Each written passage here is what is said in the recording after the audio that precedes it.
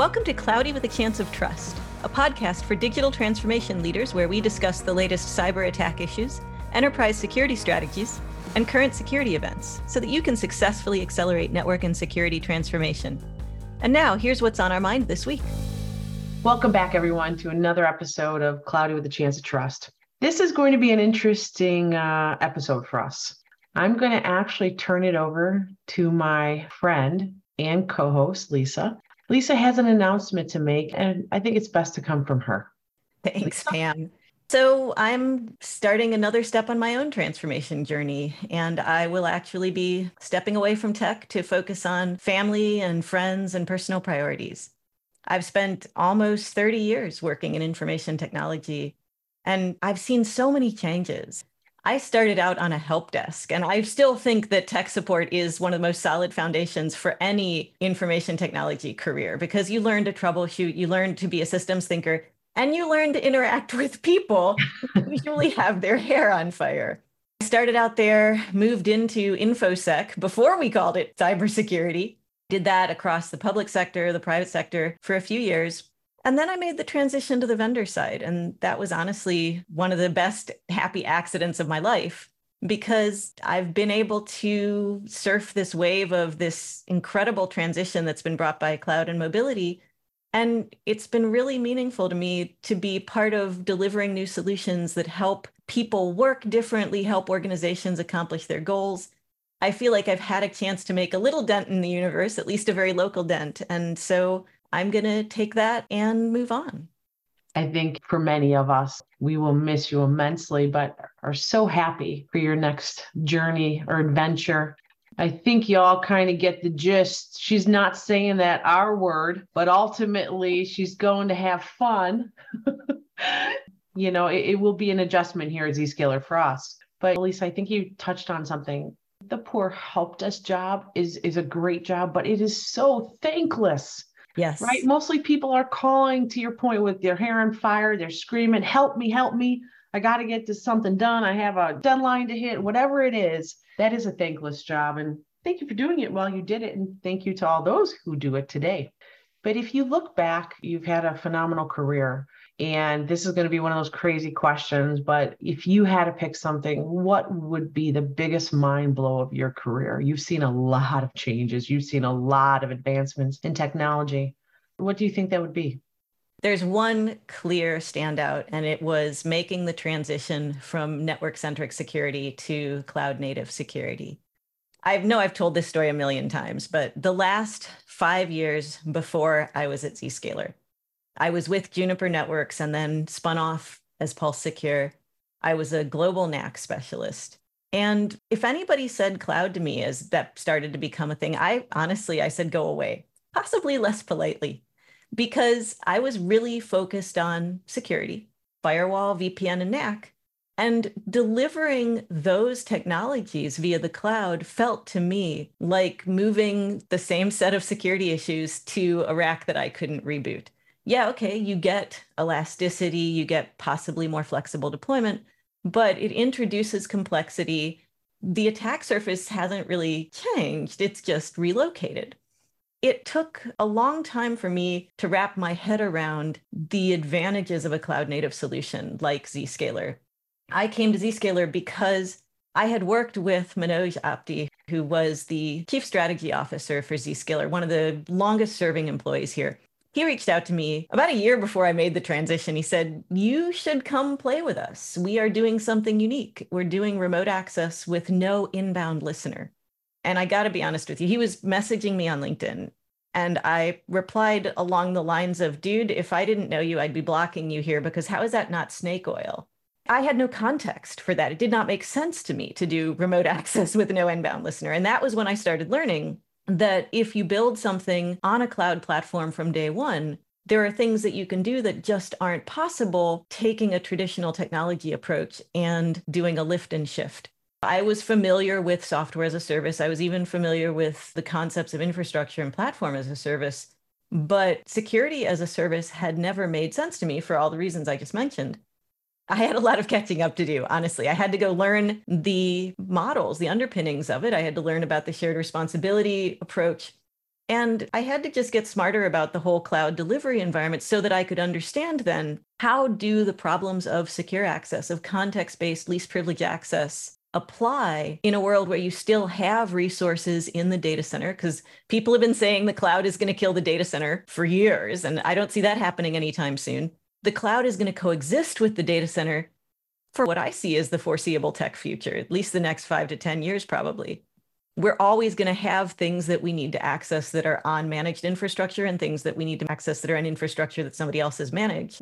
Finding a solution that gives you the flexibility to have seamless, consistent access across both those environments. And the other big thing it offers is modularity, to apply a security solution one use case at a time, or one user community at a time, or one resource group at a time. So when I was doing NAC, it was a fantastic job because I got to touch so many different things, desktop and network and talking to application owners. It's a generalist's dream.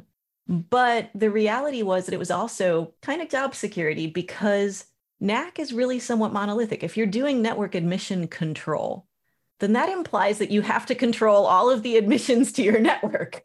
And that's a huge lift. So many of the projects that I would work on or assist on, they would start off with this great strategic initiative, and then we'd get 60 or 70 or even 80% of the way there and discover that that last 20% was just intractable. And the problem was that you couldn't really eliminate risk or even significantly reduce risk unless you protected your entire network. So being able to take those principles of least privilege access and context-based control and apply them in a way that's more decomposable. You know, we can eat the elephant one bite at a time instead of having to tackle an entire network problem space. I think all of those things were realizations that I had to come to, sometimes painfully, in my own time. And that's really been my focus here, is helping to share that mental shift that I had to go through so that hopefully other people don't have to wrestle with it as much as I did, frankly. It's funny because there are still so many that are wrestling with it. And I think we're going to have to send that baton over to our colleague, Brett James, I think, to help those conversations like you have through the last 5 or so years here at Zscaler Release, because there's so many that still don't see the light at the end of the tunnel, that still doesn't see how can they do it. Yeah, and I think Brett is actually in some ways even better suited than I am to have that conversation because he lived it. He went through a deployment. He considered all the operational issues. I mean, as you did, you and I have always joked that I'm theory and you are practice. I know what's possible. You lived what's possible. Brett lived what's possible. I believe that that torch will definitely continue.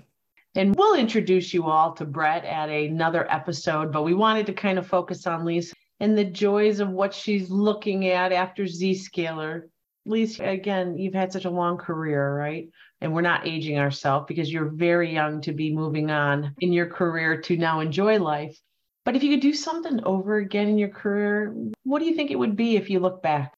Oh gosh, if there's one thing I wish I'd found sooner, there is a TED Talk by Simon Sinek, and it's about the golden circles. It's about start with why. His concept is so simple. When we communicate with people, and in particular, communicating around technology, I am super excited about not just what we built, but how we did it, how it's different, how it's unique, what makes it so fascinating. And I want to share that. And I will just fire hose you with that, frankly, if you give me any possible opening. What Simon taught me in that TED Talk, and he's got a book on this also, is people have to care to be willing to be hit with that fire hose, for that fire hose to be useful. So I have to start with why. I have to start with, what can I find to make this relevant and useful and interesting to the person that I'm talking with? What are their interests? What are their concerns? What are their priorities? And then we establish that common ground, that shared problem space, that shared interest. Now I can tell you the way I look at it, what solutions we have. And maybe if I'm lucky, we can get to the how, but the how may not even be important. If we just start with why and then approaches, that's enough to get a lot of people along the way. And that was also part of the transition I made from a purely technical focused role to more of an executive conversation, to talking about and learning about the business aspects of technology adoption. I learned a little of it looking back when I was doing work with the Trusted Computing Group, we wrote a number of different standards around security automation and orchestration, around trusted network communication, around endpoint assessment and attestation and access control based on that. We wrote these standards and we published them and they were free and open, but adoption didn't really start until we started writing architect's guides. And the architect's guides, I realized looking back, were the why. Why would an architect be interested in this? What does it do for you? What does it make your life easier or enable you to do that you couldn't do before?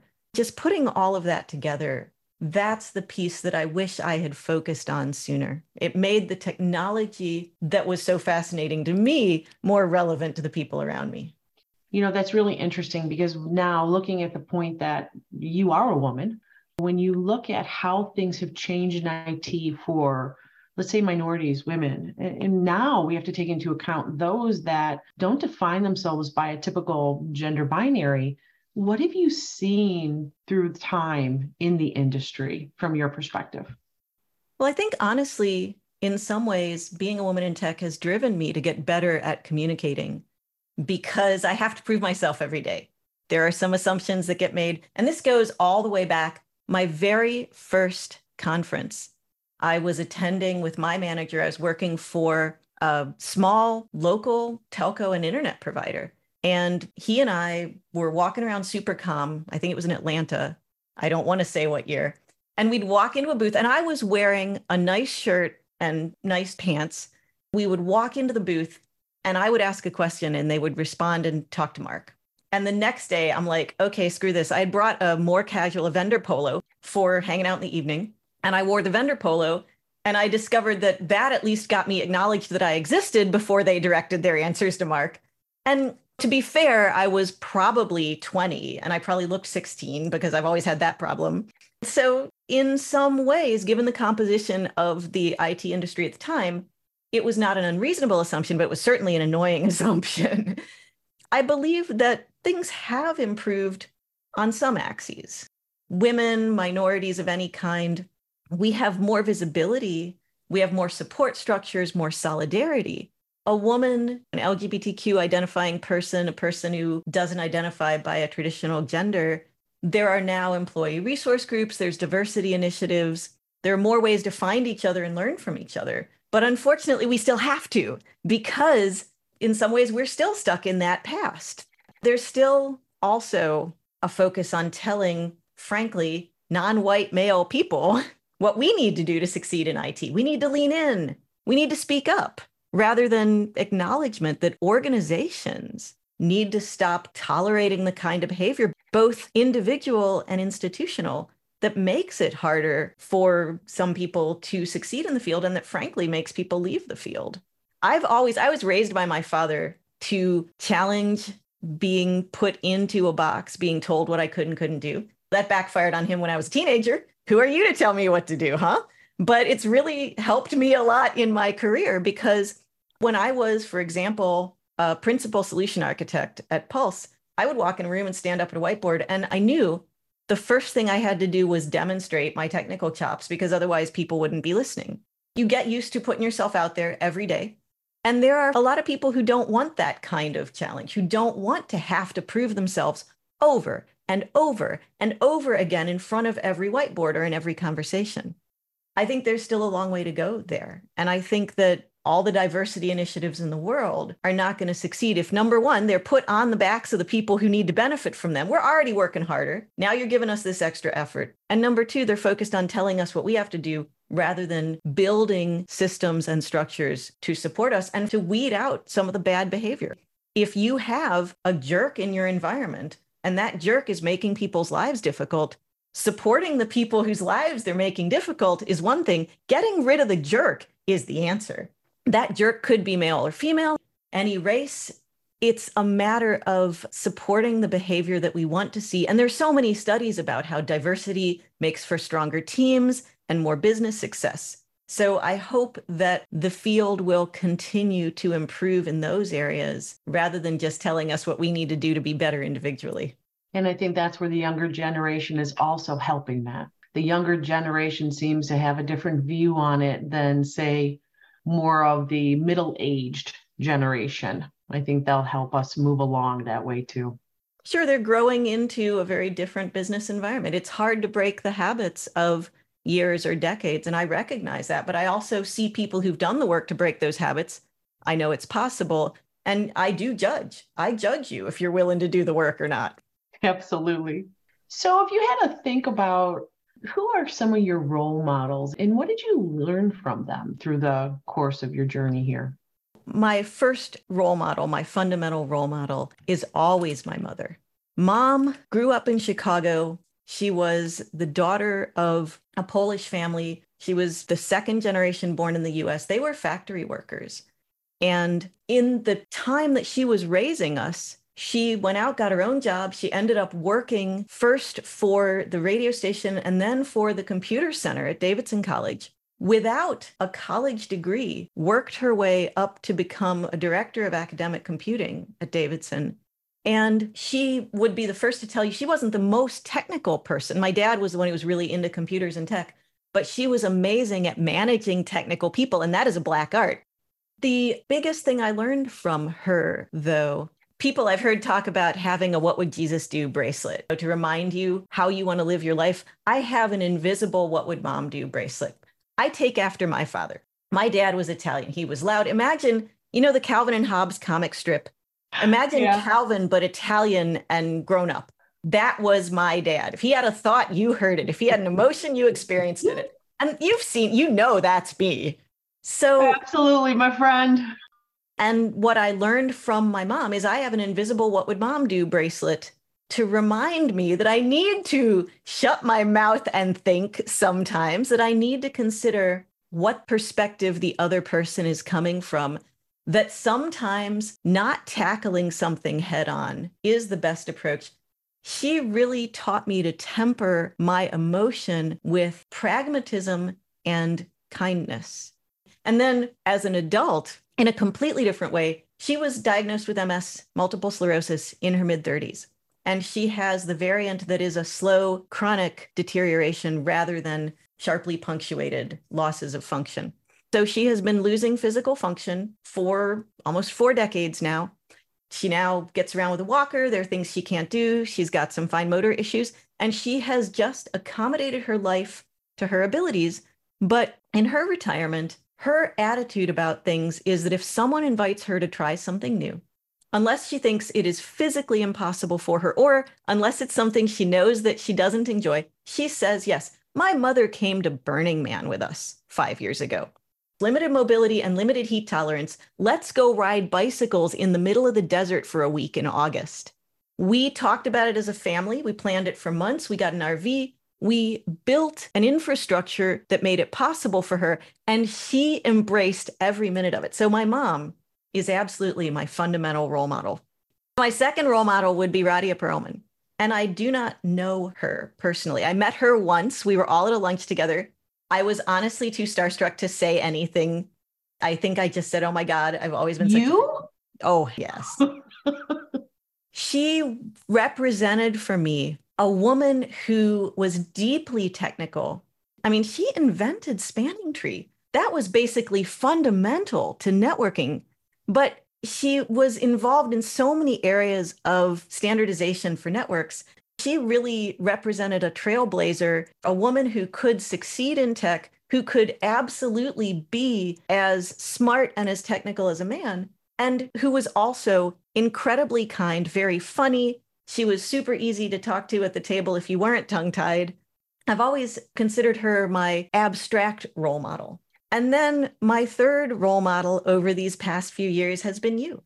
I met you. God, Lisa. I met you as a customer. You were leading a global networking initiative. You'd been doing it forever. You clearly had in your head a grasp of everything that went on in that environment. You were running large teams, but in a way that those teams were clearly working independently, working well. You were like the conductor of an orchestra.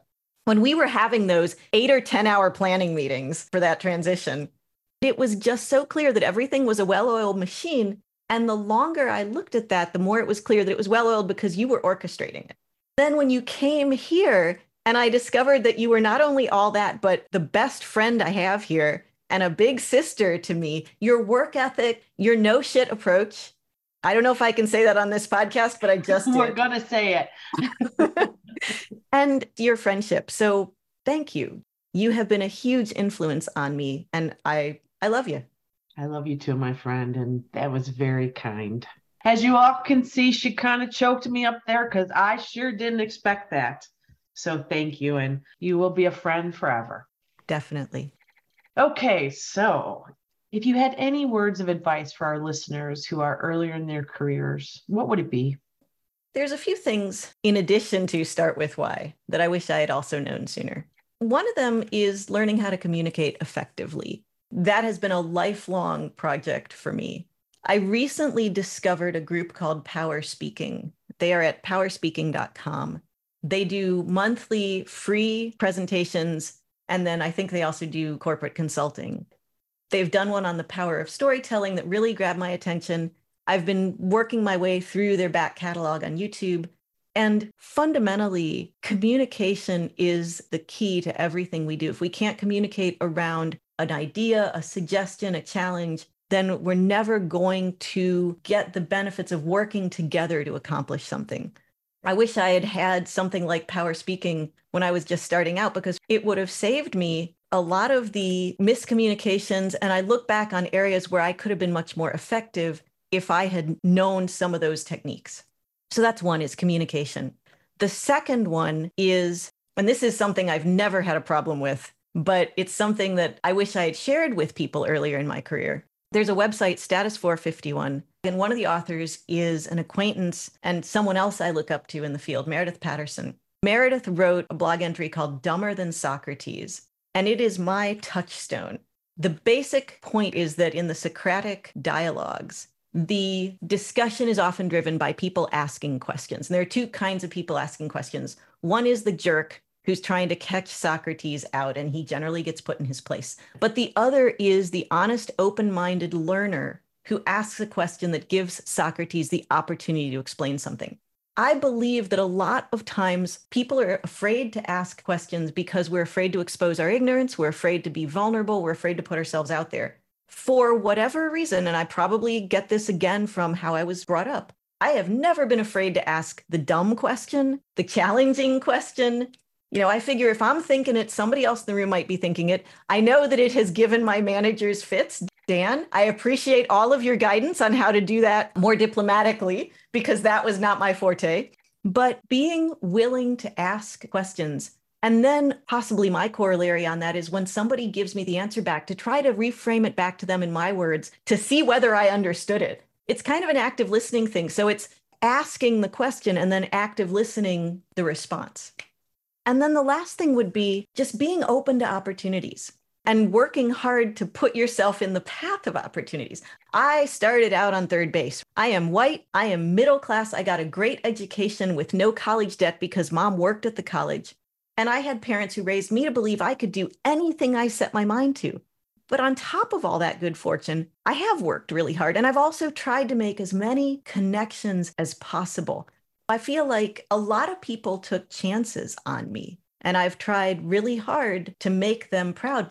If you asked me at any point what I thought I'd be doing or what I wanted to be doing in 5 years, if you asked me what I wanted to be doing, I'd say, I love what I'm doing. I want to be doing this. Every time I've made a change, someone else has pushed me to make that change.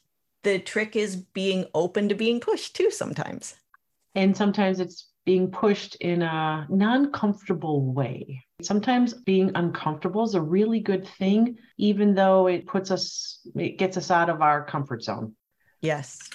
So we're kind of winding down here. This has been awesome. It kind of gives everybody a look into Lisa. And I think everybody's kind of wondering, Lisa, what are you going to do with your time? I mean, we're not saying the R word. However, what are you going to do with all your time? Yeah, well, first of all, I'm going to figure out who I am when I'm not thinking about zero trust so many hours a week. But we have a list. One of my colleagues, Pat Perry, gave me the perfect framing for this. You know, the concept of a honey-do list? Well, my husband, he left Tanium 2 years ago, and he's actually been encouraging me to follow him out for those 2 years. We have a honey we can do list. That is awesome.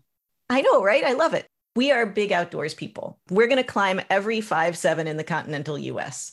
I'm going to get a little pickup truck that can pull a pop-up camper, and we're going to drive around and we're going to climb and hike and rappel and cave and mountain bike, maybe start paddling again. Basically, anything that doesn't involve screens.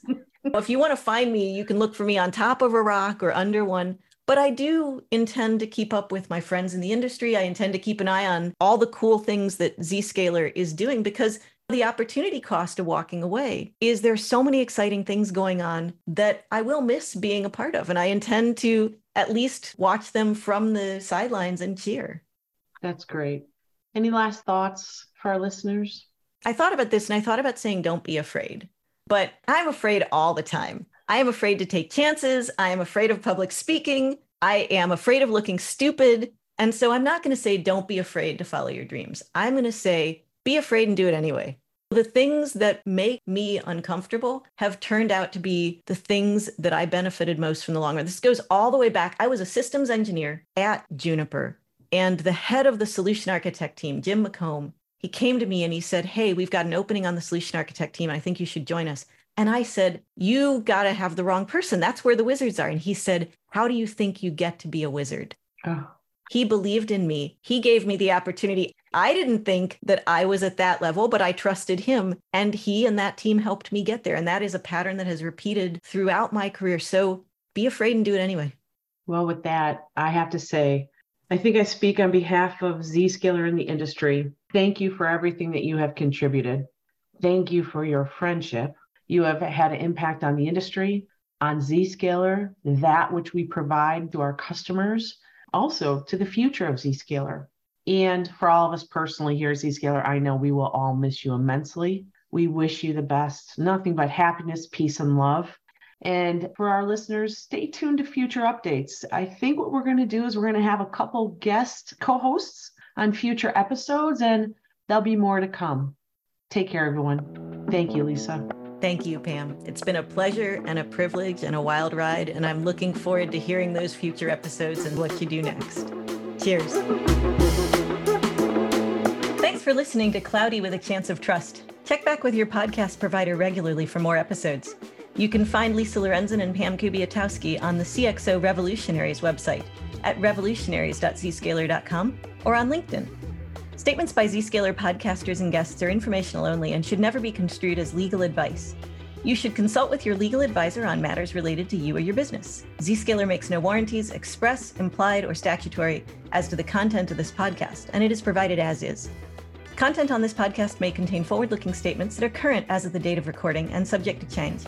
These statements are subject to the safe harbor provisions created by the Private Securities Litigation Reform Act of 1995. Full legal disclaimers are available at revolutionaries.zscaler.com. Copyright 2022.